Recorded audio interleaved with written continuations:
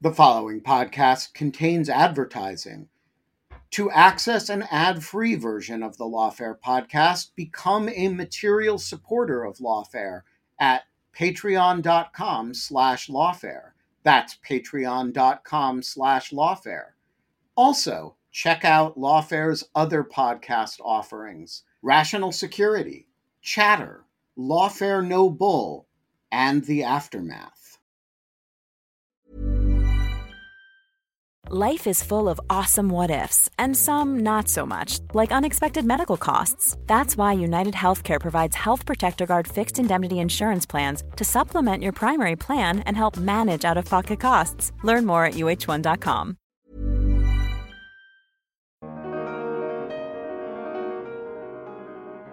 So it basically says, how do you develop secure software? You, the software developer, define a risk, you identify risks, and then you address those risks, and you document what you're doing. Well, if the developer lowballs the risk environment, then they can lowball the controls, the security measures. I'm Stephanie Pell, Senior Editor at Lawfare, and this is the Lawfare Podcast, January 24th, 2024. Software liability has been dubbed the third rail of cybersecurity policy. But the Biden administration's national cybersecurity strategy directly takes it on, seeking to shift liability onto those who should be taking reasonable precautions to secure their software. What should a software liability regime look like? Jim Dempsey, a senior policy advisor at the Stanford Cyber Policy Center, recently published a paper as part of Lawfare's Security by Design initiative entitled Standards for Software Liability. Focus on the product for liability, focus on the process for safe harbor, where he offers a proposal for a software liability regime. I sat down with Jim to discuss his proposal. We talked about the problem his paper is seeking to solve, what existing legal theories of liability can offer a software liability regime and where they fall short, and his three-part definition for software liability that involves a rules-based floor and a process-based safe harbor. It's the Lawfare Podcast, January 24th. Jim Dempsey on standards for software liability. Jim, I want to start by having you talk about why we are having a discussion about imposing liability on the developers of insecure software. What is the catalyst or the various drivers of this discussion, and what problems are we trying to solve? Well, Stephanie, great to be with you, by the way. Always love talking to you about these issues. The immediate impetus for the work I did here was the Biden administration cybersecurity strategy issued in March 2023. About 80% of that strategy was continuous with prior strategies, similar to what was in the Trump strategy, which was similar to what was in the Obama strategy. But in a couple of respects, the Biden administration was groundbreaking and marked a sharp turn from cybersecurity policy that had existed in the United States for decades across administrations. And one of the ways in which they just set out brand new ground was in calling for legal reform to impose legal liability on the developers of software for the harms caused by defects in their products. And basically, explicitly, the administration strategy said that there was a market failure, that the incentives were not adequately aligned, that software developers, through the use of disclaimers in the license terms — most software nowadays is licensed, not sold, but whether it's a sale or a license, those contracts most all, certainly from the big developers, say we disavow any warranty, and we, the software developer, are not liable for any harms caused by our products, that our products are not guaranteed to be secure, they're not warranted to be secure, and if losses occur, you, the user of the software, bear the cost of those losses. And of course, the losses from software and cybersecurity vulnerabilities generally are enormous and a huge drain upon our economy, as well as a threat to our national security and our personal privacy of each of us. So the administration said, for the first time ever in a national White House cybersecurity strategy, that we need change. And I think they recognized that this would take legislative change in order to overcome these disclaimers of liability. And to me, and it's sort of called out in the strategy, this raises the question of, okay, liability for what? And that's what led me down the path of looking at how to define a standard of care for software development. And you begin your paper on software liability with a premise that is that because there is general agreement that the manufacturers of software should not be made insurers of their products, but rather should be liable only when a product is unreasonably insecure, getting software liability right turns a lot on defining the standard of care. So can you unpack that a bit for us? Yeah. So in calling for liability on software developers for bugs in their products, the administration was by no means saying that all flaws would be legally actionable. The goal is not to produce perfectly secure software. It's widely agreed that there is no such thing, and or if you could build it, it would be far too expensive and unusable. And in no other sector, really, in no other sector of the economy, do we expect product developers to produce a perfectly safe product. Take automobiles. Car manufacturers are not expected or required to produce a perfectly safe car. That would be prohibitively expensive. So across many, many other sectors, across many other kinds of products or services, the standard is not perfection. It's some standard of reasonableness, some standard of a reasonably safe or unreasonably dangerous product. And in a way, what the administration was saying, and which I accepted as the starting point for my research here, was the same principle should apply to software. Software should not be this uniquely exempt sector. It should be subject to similar rules as other sectors which have developed over time. And all of those other sectors are based upon the notion that the manufacturer doesn't pay for every harm. They don't have to eliminate every risk, but they have to eliminate unreasonable risks. And then that pushes you to the question of what is reasonable or what is unreasonable. And in the case of software, it pushes you to the question of how secure is secure enough. And it seemed to me that if we are going to impose liability on software developers, that they deserve to know, and the users of software deserve to know, what that standard of care is. So just so we're on the same page about important terms that you use in the paper, can you explain how you are using the term standard in the paper? Yeah, so standard, as I use it in the paper, has two meanings. One, I refer to the legal concept of a standard of care.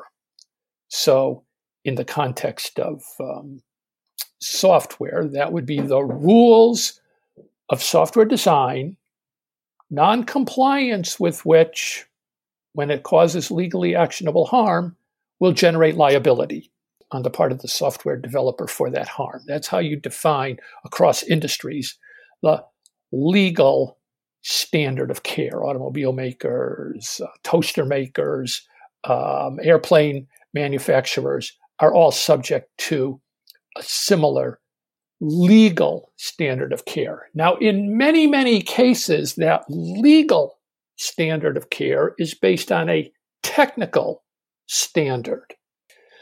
And when I say technical standards, I'm thinking about things like what is developed by the National Institute of Standards and Technology, or building codes, which are actually primarily in our country adopted by private trade associations, but then are adopted at the local level by municipalities or counties and take on the force of law. There's a national electric code. There's other codes for other aspects of the construction trades and building.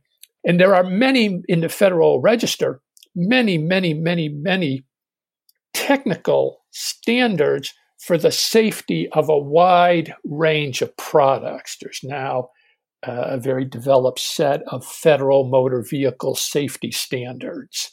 There are standards for lawnmowers. There are standards for a whole host of products which talk about the technical design and construction of those products.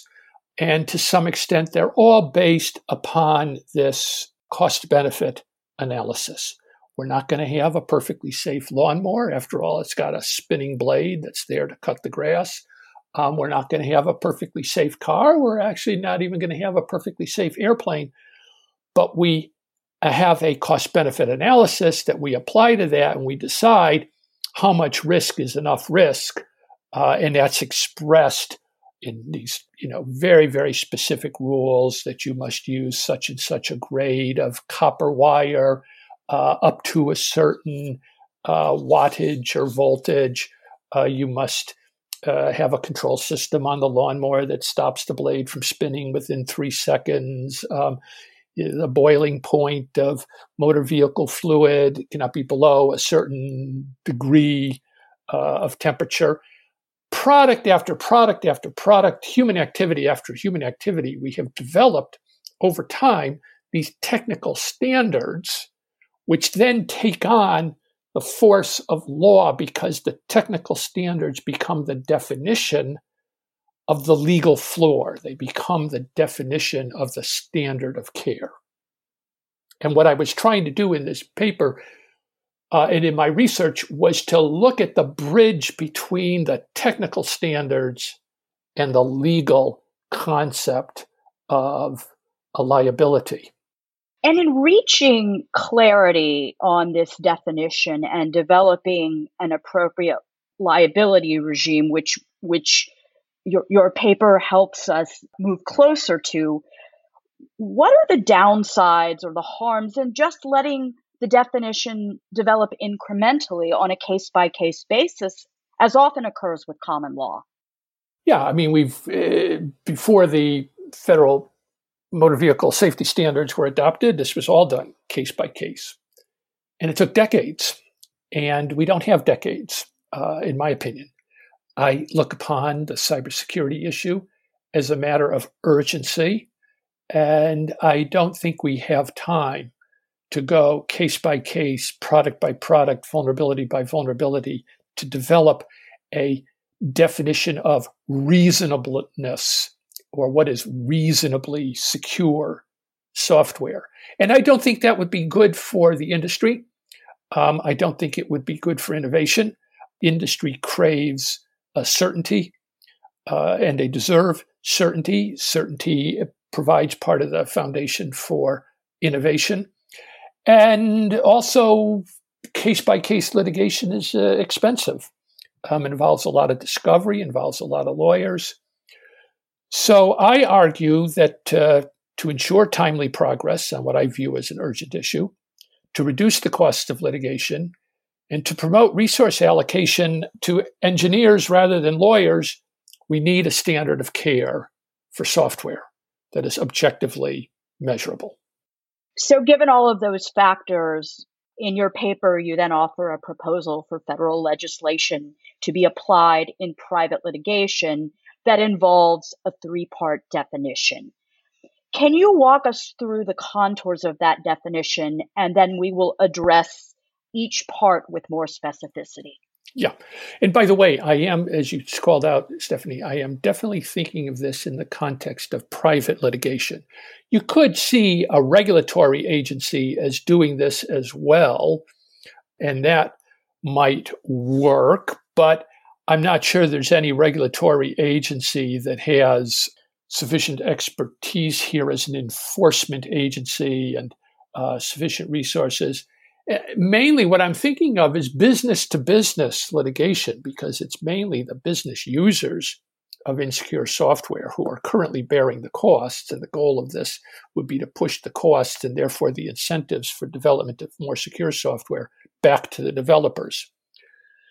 And so in order to do that, as I tried to think this through, I started with the premise or the sort of conclusion that there are certain things we know about secure versus insecure software, certain product features or behaviors, default passwords. That should just be a no-no to send out a product that has a default password. Something known as path traversal, which allows attackers to use one feature of a software product to then access deeper into the software stack and corrupt the software more broadly by exploiting directory names. Buffer overflow, which has occurred in so many of these most notorious attacks, where the software allowed the attacker to insert malicious code by using some fill-in-the-blank kind of feature in the software. So time and again, software developers are making these basic mistakes. And we know what they are, we know how to avoid them. And that there should be this minimum floor of no-nos, this minimum floor of features that either must be included or should not be included in software. Now, coming up with that list, it may be 24, 36 practices, it may be 100 practices, features that must be taken into account in software design. That clearly doesn't account for the complexity and dynamism of software development. So it's not so much that it would be outdated. A lot of these no-nos are perennials. As long as you have directories and path names, you want to prevent the exploitation of them. But it wouldn't capture the whole universe. So then I went to the products liability tort law realm, where there's a concept of design defect, where there's a defect in a product. And again, you're not eliminating all defects. You're eliminating defects where A, there was a reasonable alternative design that could have been adopted without serious cost or without much more cost than the flaw, and where the developer chose not to adopt the reasonable alternative and ended up producing a product that was unreasonably dangerous or not reasonably safe. That's products liability. Again, it applies to everything from automobiles to toasters. It doesn't apply to software, and it should. And that would pick up a lot of other flaws. Now, then you have the problem of we don't want this liability to be unlimited. We don't want it to be unpredictable. We don't want it to be completely undefined. So then I look at some of these secure software development practices that are being developed and picking up on a line in the administration strategy where they said that industry deserves a safe harbor if they follow certain sound software development practices, that there should be a safe harbor if you did all of the good development practices and still these unexpected, hard to detect flaws still crept into your product, then you would be protected from liability for those. So a floor of no-nos, a floor of defined practices or features that we know are wrong. We know how to avoid them. We know that they're unfortunately made time and again. They've been exploited time and again by the attackers in cybersecurity attacks. That should be the floor. If you include those features in your software, it's almost per se liability. Then, for other kinds of flaws, a product liability type inquiry into design defects, but cabined and capped by a safe harbor based upon sound software development practices, which are out there, and we can talk more about where that safe harbor could be constructed. And I think it's important to acknowledge, as you discuss in the paper, that the law does offer a number of plausible theories of liability that could serve as a starting point for crafting a software development standard of care. And you assert that at the core of all of these theories is an important question. How do we distinguish software that is too insecure from software that is secure enough? You touched on this a little bit before, but can you talk a bit more about that challenge?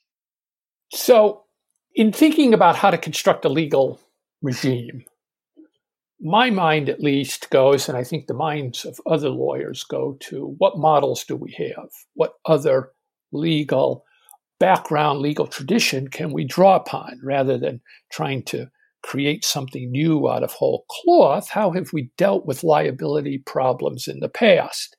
And there's a variety of legal constructs, legal frameworks, warranty, negligence, products liability, certification. We'll talk a little bit more about each of those in depth if you want.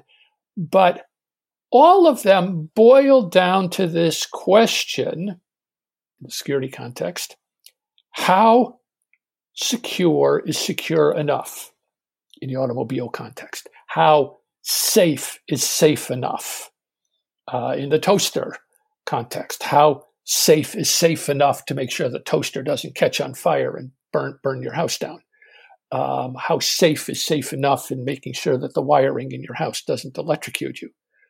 So across all of these regulated fields, and regardless of the legal theory that you adopt, the question is always, how good is good enough? And that's the question, to my mind, that has to be answered if we're going to impose liability on software developers. So let's then talk a bit more about these existing theories of liability. What are they? I mean, you talked about one of them, a little, product liability, but what are they, and where do they fall short for software liability? And perhaps you can start with warranty. Yeah, so warranty. Warranty is an age-old common law concept going way back to England, I guess, which we adopted in the United States. And warranty is the concept that says every sale of a product carries with it an implied warranty of merchantability. And that's the word that has been used for centuries, merchantability.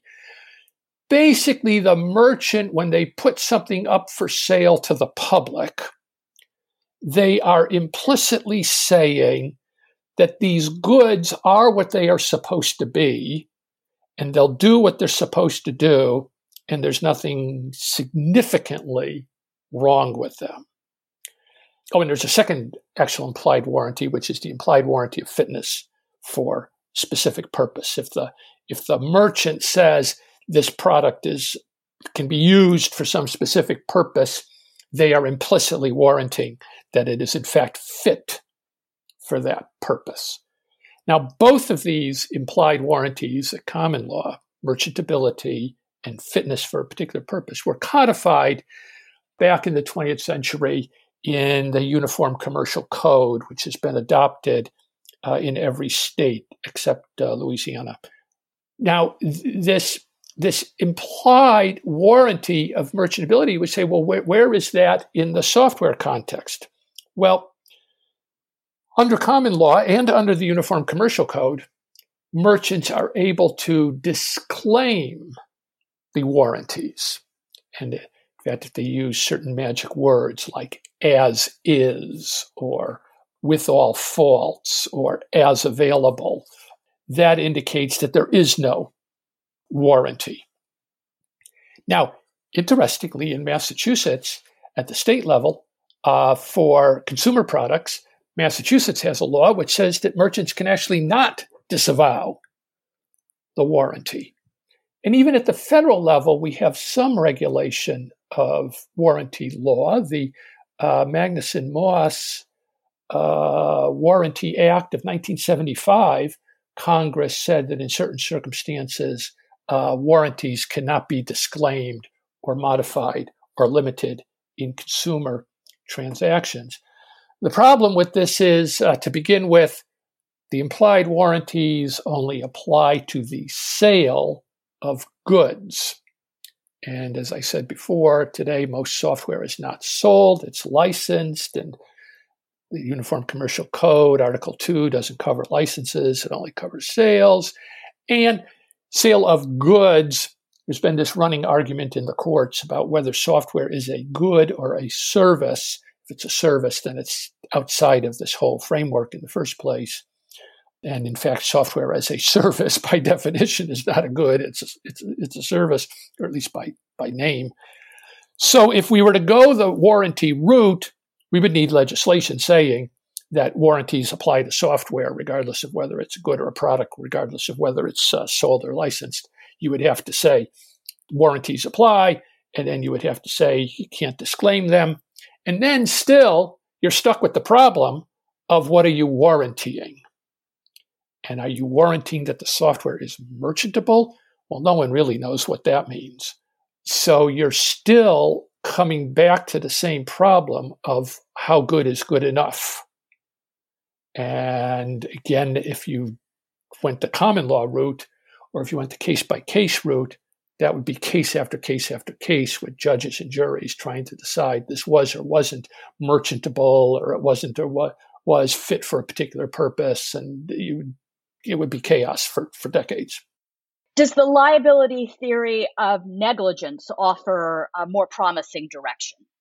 Well, Trey Herr and colleagues at the Atlantic Council have written to that effect, arguing that the negligence framework would, in fact, be the way to go. Now, again, they acknowledge that Congress would have to act either by creating a private right of action or by empowering a federal regulator to bring enforcement actions under some kind of negligence theory. But there again, and Trey Herr and his colleagues state this explicitly in their paper, you still need to consider what is the standard of care. You still need to determine what is negligent. And that pushes you back again to reasonableness. Not every flaw is going to be worthy of compensation. Not every flaw should be actionable. So again, you get back to this question of what is the standard of care. And jumping ahead, Stephanie, products liability. Another type of tort law is products liability law. Chinny Sharma and Ben Sapersky from Fordham Law School have written a wonderful article on products liability laws applied to software.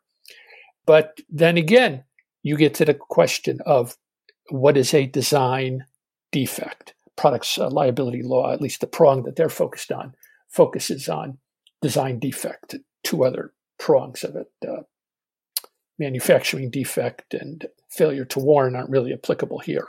So you're looking at design defect, and that again comes down to, I mentioned it before, this reasonableness question. What is a reasonable alternative? And if the developer rejected the reasonable, safer approach, did that leave the product unreasonably dangerous? So again, this word reasonableness, which by the way appears throughout the law, I think I once looked this up, and the word reasonable appears, I think, literally thousands of times in the federal code and the federal code of regulations, and similar words like feasible or appropriate. I mean, those are words that obviously for centuries, literally, lawmakers have fallen back on to try to define something. But again, my point here is we don't have time to fight for years over what is reasonable or not reasonable. And by the way, even if you had a reasonableness standard under, let's say, a products liability regime, and that went to a jury, juries don't give answers for their verdicts.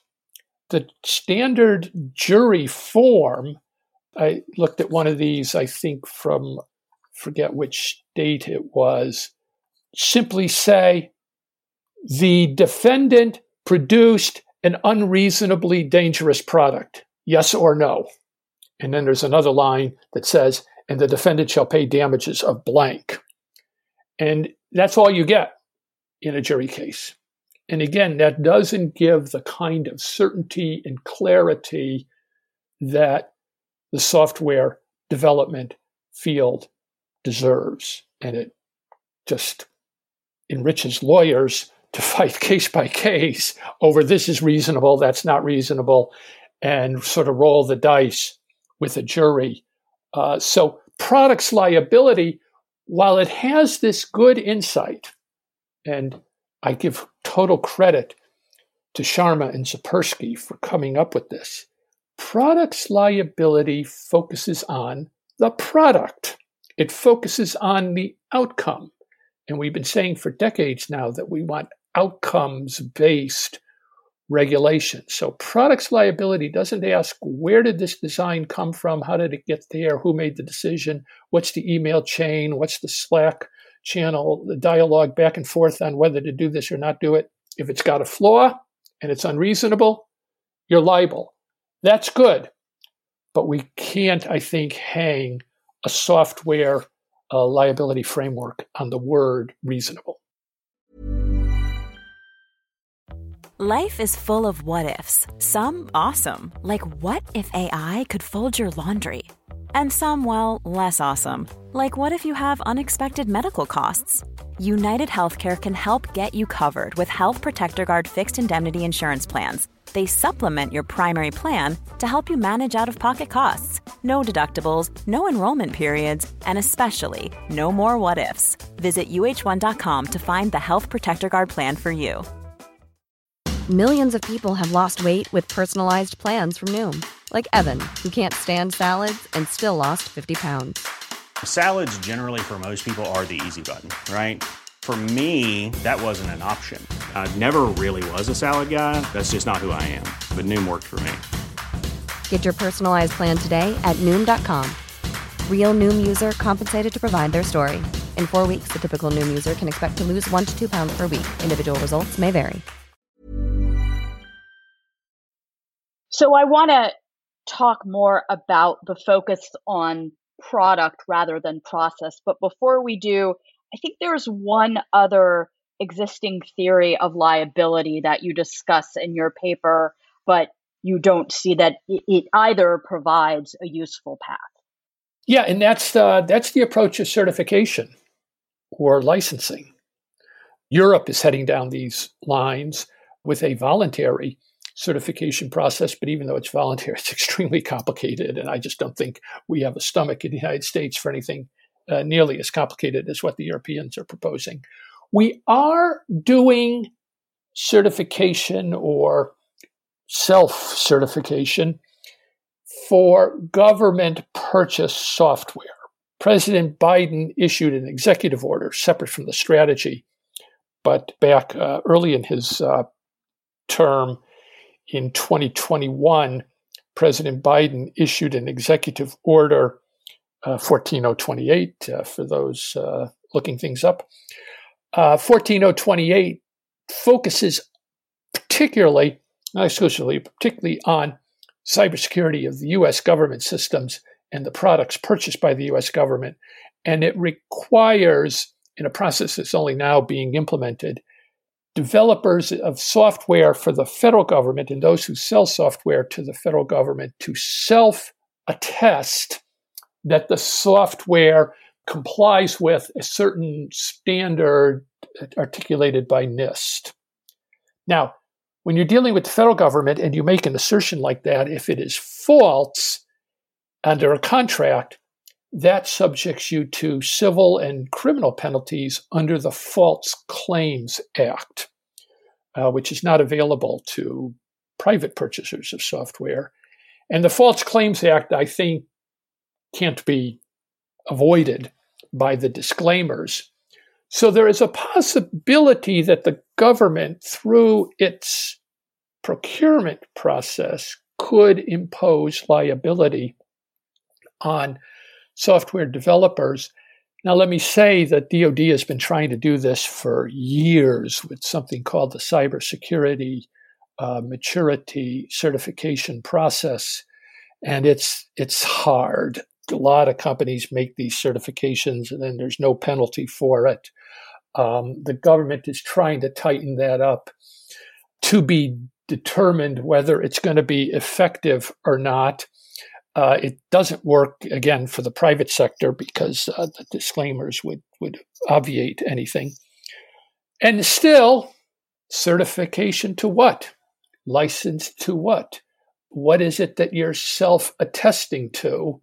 You still need to come up with the standard of care. And it needs to be objective. It needs to be enforceable.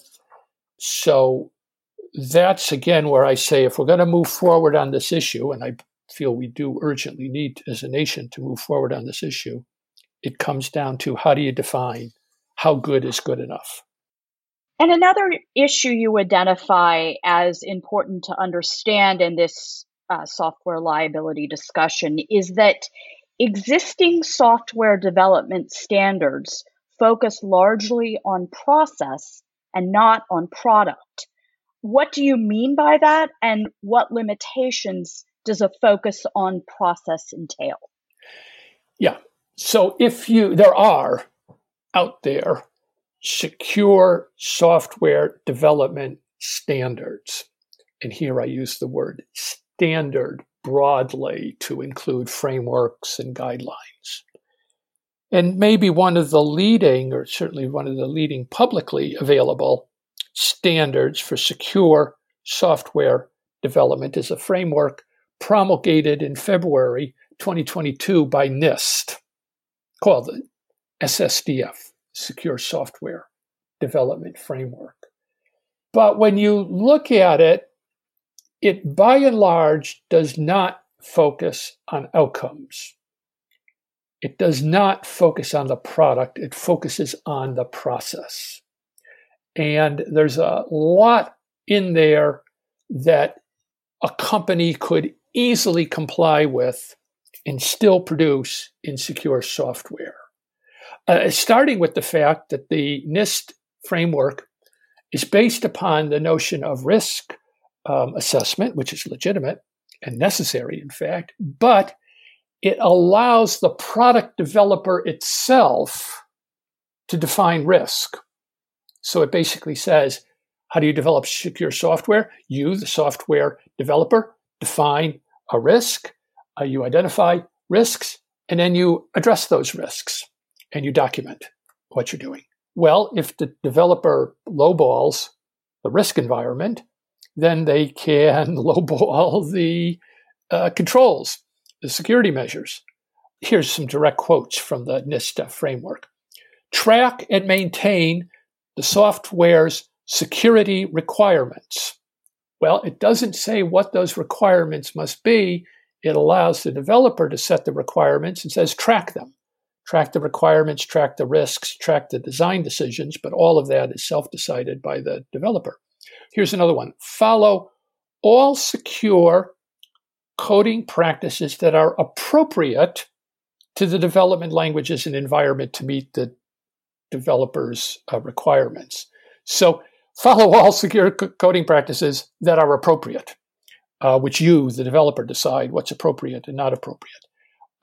Determine which compiler, interpreter, and build tool features shall be used, and how each shall be configured, then implement and use the approved configurations. It doesn't say how they shall be configured, doesn't say what tools or compilers or interpreters should be used, just says choose them and then use them. So it really has nothing that, to my mind, or very little to my mind, that is objective in the sense of outcomes, nothing that really concretely or definitively defines a practice. And by the way, it's called a framework. It says you must consider this, you must consider that, but it doesn't say what the outcome must be other than having considered it. But having considered it doesn't mean that you made the right decision. And I've looked at, there's an international framework for avionics, software.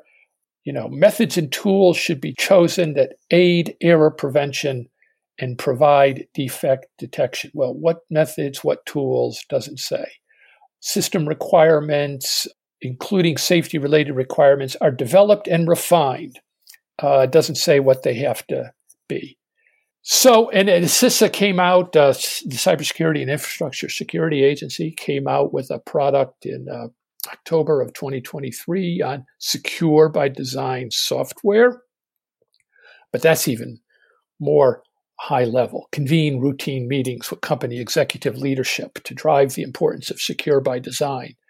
Use a tailored threat model during resource allocation.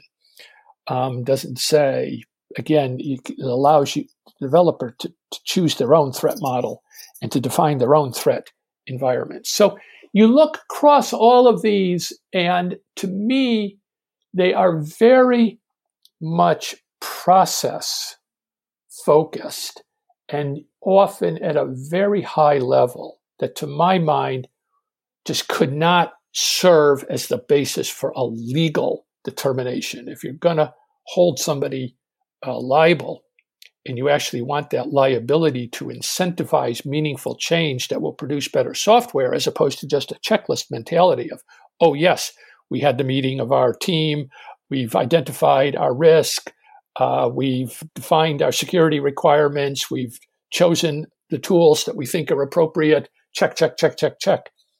These standards or frameworks or guidelines, whatever you want to call them, to me, they weren't designed for a legal liability purpose. And all of the developers of them, NIST would say, we weren't intending to define a legal standard here. And they are just not applicable to define a legal standard. So that's what said to me as I was thinking through this issue. We need to come up with something, at least for the floor, something more definitive, something that is clearer, something that is more objective. And taking that lesson from Sharma and Sapersky, focus on the product, not the process. So I want to now turn back to your specific proposal for a liability definition. And as we discussed before, it's a 3-part definition. The first part states that a rules-based approach would define a floor, the minimum legal standard of care for software, focused on specific product features or behaviors to be avoided. And again, important to acknowledge that you are specifically calling for a focus on product or product features in this part of the definition, not a process. So again, can you talk about exactly what you mean by a floor and what the goal of such a floor for a software liability standard is? So one thing that strongly drove my thinking on this was a publication from CISA in DHS, the Cybersecurity and Infrastructure Security Agency. Last year, they published, as they've published now for a couple of years running, a list of the top routinely exploited vulnerabilities. It turns out that if you look at the data, if you look at actual cybersecurity exploits in the real world, as they are happening, you see some exploits being disproportionately impactful. And of course, those are the ones we tend to read about in the paper that affect dozens or hundreds or thousands or tens of thousands of corporate users who have this software, which turns out to be that they're reliant on, which turns out to have a flaw, which the bad guys find, the attackers find and exploit. And the CISA tracks this, and they identify which of these vulnerabilities are most frequently exploited, and they publish a list of it. And last year, they went one step further, and they took the vulnerabilities, which are product specific, and they looked at what was the underlying weakness. What was the software flaw? What was the product feature that led to the vulnerability, which was exploited, putting it on the list of top routinely exploited vulnerabilities? And the MITRE Corporation, which is, many of your listeners probably know, is a federally funded research center. I don't know what the exact term is, but it mostly works, if not exclusively, almost entirely for the federal government, MITRE. They maintain a list of software weaknesses. They actually track them all, and they've now identified 934, at least as of early this year, 934 weaknesses, which are common flaws that might appear across multiple products. If you look at vulnerabilities, there are literally hundreds of thousands of vulnerabilities in software products. CISA tracks those, and the list of software vulnerabilities, I think, is growing at a rate of 25,000 a year. But underlying those vulnerabilities are certain common weaknesses. And the same weaknesses show up time and again.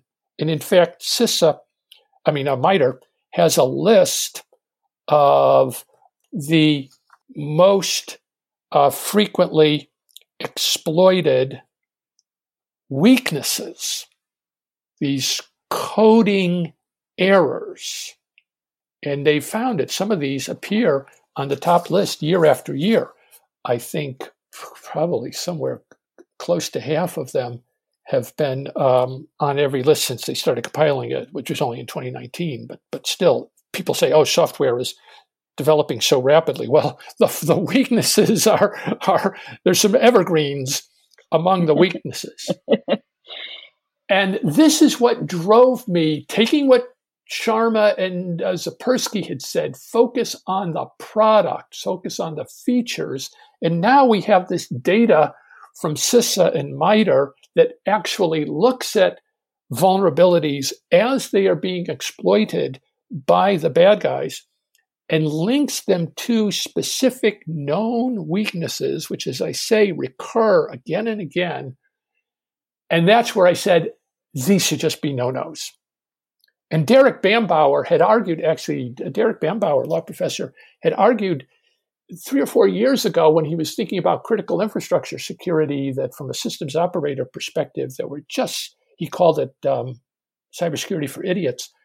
We should just focus on the really dumb stuff that people do time and again, 1, 2, 3, 4, allowing 1, 2, 3, 4, 5 as passwords, et cetera. And take that concept and apply it to software. We know what these vulnerabilities are, and we know what needs to be done to avoid them. That is, we know how to fix or code so that there's not a buffer overflow or there's not a path traversal flaw. We know we shouldn't hard code in credentials such as default passwords. So that's what led me to conclude that let's go for it's the 80-20 rule. Let's go for the 80% of the stuff that we know and understand and can identify and can define and can put a label to, and NIST and MITRE have put a label to, they have identified it. Let's make that the floor and make those matters of, in essence, per se liability. If your product has this flaw, it's to sort of slap your forehead and say, wow, how did they let that happen? Why did they let that happen? If your product has that kind of a flaw, you should be liable for the consequences that flow from it. You should be liable for the harms that are suffered as a result of that flaw. And that's what I call the floor. So your answer, I think, suggests that it is possible to define a floor, but it does raise the question, who should be the one defining the floor? Yeah. Do you have thoughts on that? I do. And honestly, I would give it to CISA. I think they're halfway there already with the work they've done. Now, CISA is not a regulatory agency, and they don't want to be a regulatory agency. And I don't want to make them into a regulatory agency. That's why I would depend upon the private litigation system to actually implement this, as we do for so many other sectors. Or you could give it to FTC to implement, et cetera. But to define the floor, to go through this list of 934 weaknesses and identify those that are really sort of concrete and can be put into this standard of care, I would look to CISA. I think they've matured remarkably as an agency. I thought, did a good job on developing the cross-sector cybersecurity performance goals for network operators, which don't apply to software. They apply more to systems operators, critical infrastructure particularly. And so I would give that role to them. I would probably say that it would probably have to be done by some sort of notice and comment process, not only for legal sustainability, but just also for industry buy-in. You would want to have some kind of public consultation process, some sort of notice process for that. But I would hope that CISA would have the fortitude to stand up to industry, which clearly would want to dumb down the list. But that's where I would look. And I would have them start with what already exists in the MITRE list of common weaknesses and pluck out those that actually can be treated as a design defect. So I want to turn to the second part of your definition of liability, where you assert that a list of known coding weaknesses cannot suffice alone. Software is so complex and dynamic that a liability regime also needs to cover design flaws that are not so easily boiled down. For these, I propose a standard based on the defects analysis common to products liability law.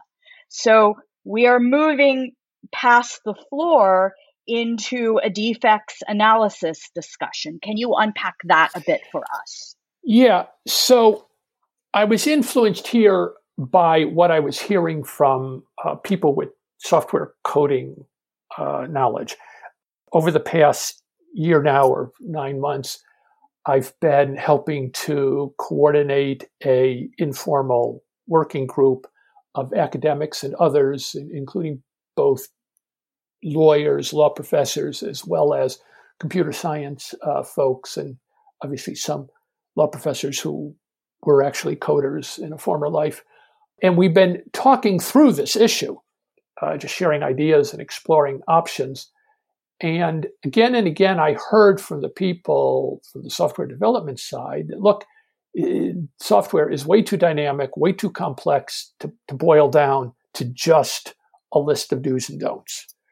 A list of do's and don'ts will not capture the universe of design defects. And if you're going to have a liability regime, it has to be flexible enough to take into account things that you haven't put on any particular list at any particular moment in time. And by the way, that's consistent with the law in other areas. We have literally tens of thousands, I think, of technical standards out there for all kinds of products, everything, again, from airplanes to toasters. But across the board in tort law, failure to comply with the legal standard, with the technical standard adopted and incorporated into law, failure to comply is evidence of liability, is evidence of a defect.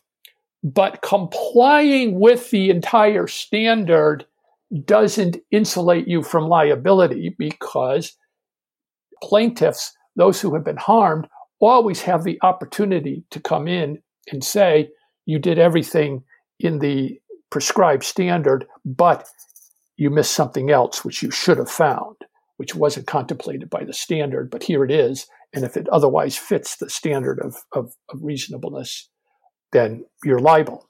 And so I said, well, I just could not think of any place other to go for that than to the realm of products liability law, design defect, reasonable alternative, and reasonable safety.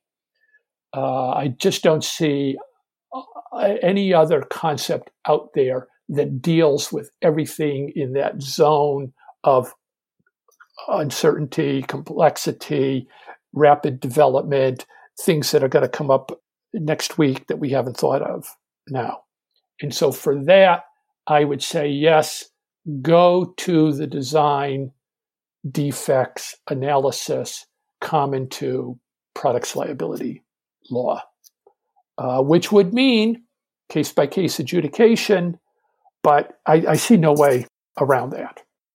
But you also indicate that whatever the ultimate liability regime, you would want to draw on tort law principles that liability attach only when a design flaw is actually exploited and causes actionable damage to any particular person. Again, questions that could only be decided case by case. Right. Why do you propose this particular limitation? Well, because I was worried, and there was some sentiment, some people in the working group argued that there should be liability for any and all flaws.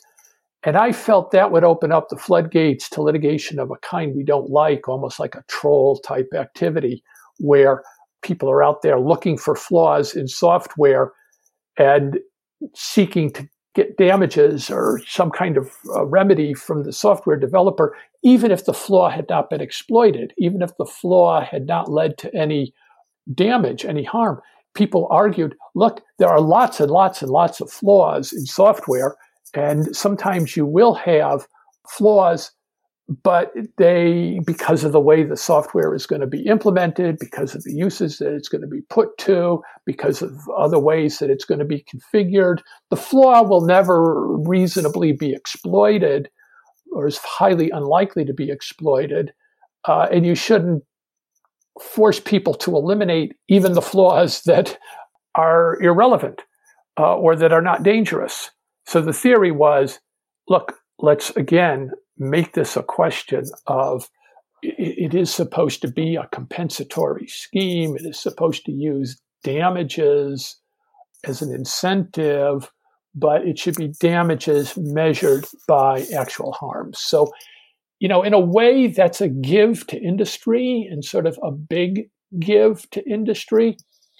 But I think it's a reasonable one because, again, I just didn't want to be proposing a system that a little bit like the patent troll system, where it's a gotcha kind of system where people are running around looking for cases to bring, even if there's no harm otherwise. So then in the third part of your definition, you state that this liability should not be unlimited or unpredictable. As the Biden administration's national cybersecurity strategy recognized, developers deserve a safe harbor that shields them from a liability for hard-to-detect flaws above the floor. For that, I would turn to a set of robust coding practices. Now, this is where you bring the concept of process back into your proposed liability regime. Can you talk a little bit more about the concern you're trying to address here? So, in a way, I was taking the strategy, the national strategy, the Biden strategy, at face value. And the drafters of the strategy had decided, in part as a matter of political reality, that there needed to be some sort of cap or ceiling or safe harbor that industry would honestly, they would just crush through their lobbying effort anything that could be framed as unlimited risk of liability. And I actually agree with the administration, both in terms of their political judgment as well as in terms of the underlying substantive judgment, that, again, liability should not be unlimited and completely unpredictable. So that led me to grapple with the notion of what would a safe harbor look like. And for safe harbor, I turned then to process. And this notion, again, that there are ways to develop software that are more secure than others. And there are steps that you can take, processes that you can follow in the software development lifecycle that, while not guaranteed to produce perfect software, and again, the goal isn't perfect software, not guaranteed even to uncover or detect or eliminate serious flaws, but processes which, if followed, are more likely to produce better software. And those include various testing and design features, some of which are already in the NIST framework. I mean, earlier I cited stuff from the NIST Secure Software Development Framework that are pretty loosey-goosey, pretty fuzzy. There are other things in there that are quite specific. Things like about obtaining provenance information, a software bill of materials for each software component. That is, as you use in your software development, stuff developed by other people, making sure you know what you're ingesting. Techniques called fuzz testing, which introduces sort of random parameters into software to see if you can break it. Static analysis of software code, for which there are tools where you can submit your software as you're developing it to these analyses, which may identify bugs. Now, we're not quite there. The NIST framework, I think, falls back too much on generality. And again, it wasn't really designed to be a legal standard. Microsoft actually has a software development guidance of its own in-house, which is pretty strict and pretty good in some ways. A guy named Carl Landwehr has done some very significant work a couple of years ago on software design and his notion of building codes for building code. So I think we need to come up with that framework. As I say, I don't think the NIST framework is quite it yet, but can be sharpened. Again, I would fall back on CISA to do that. Landwehr, probably a decade or more ago, called on the software profession to do this, and they really didn't. No one picked him up on it. Again, Microsoft did it in-house, and I assume others have in-house documents, but as a profession, the software profession didn't get together to do this jointly. I would welcome them if they were to do that. I think ultimately it would have to be looked at and blessed by some government agency, a little bit in the way that the critical infrastructure protection standards for the electrical power grid are developed by industry, but then reviewed and approved or sent back for more work by FERC, the Federal Energy Regulatory Commission.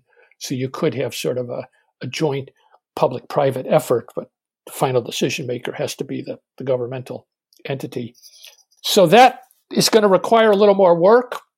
And there's a lot of support for secure software development processes, but I would use them as the safe harbor, not as the floor. So one theme that I took from your proposal was not to let the perfect be the enemy of the good. Is that a fair statement? Yeah, 100%. I mean, that sums up my own personal approach to policymaking.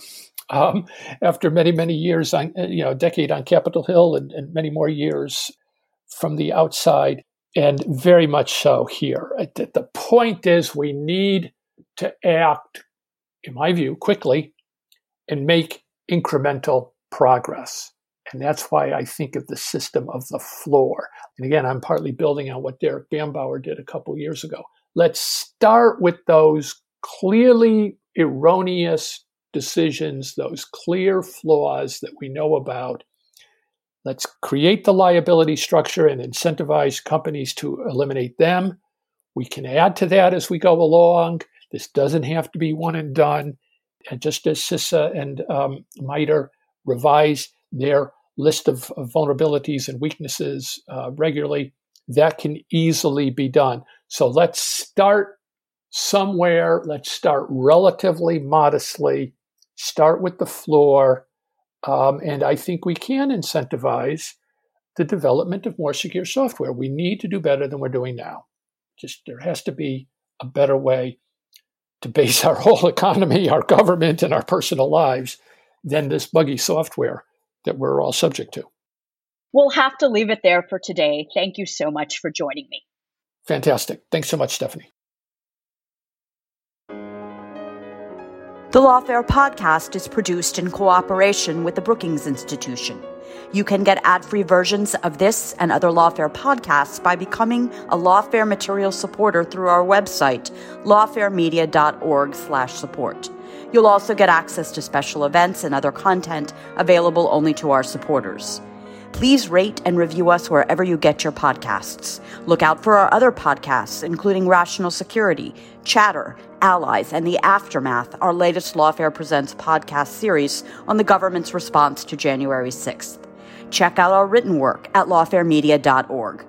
The podcast is edited by Jen Patja Howell, and your audio engineer this episode was Noam Osband of Goat Rodeo. Our music is performed by Sophia Yan. As always, thank you for listening.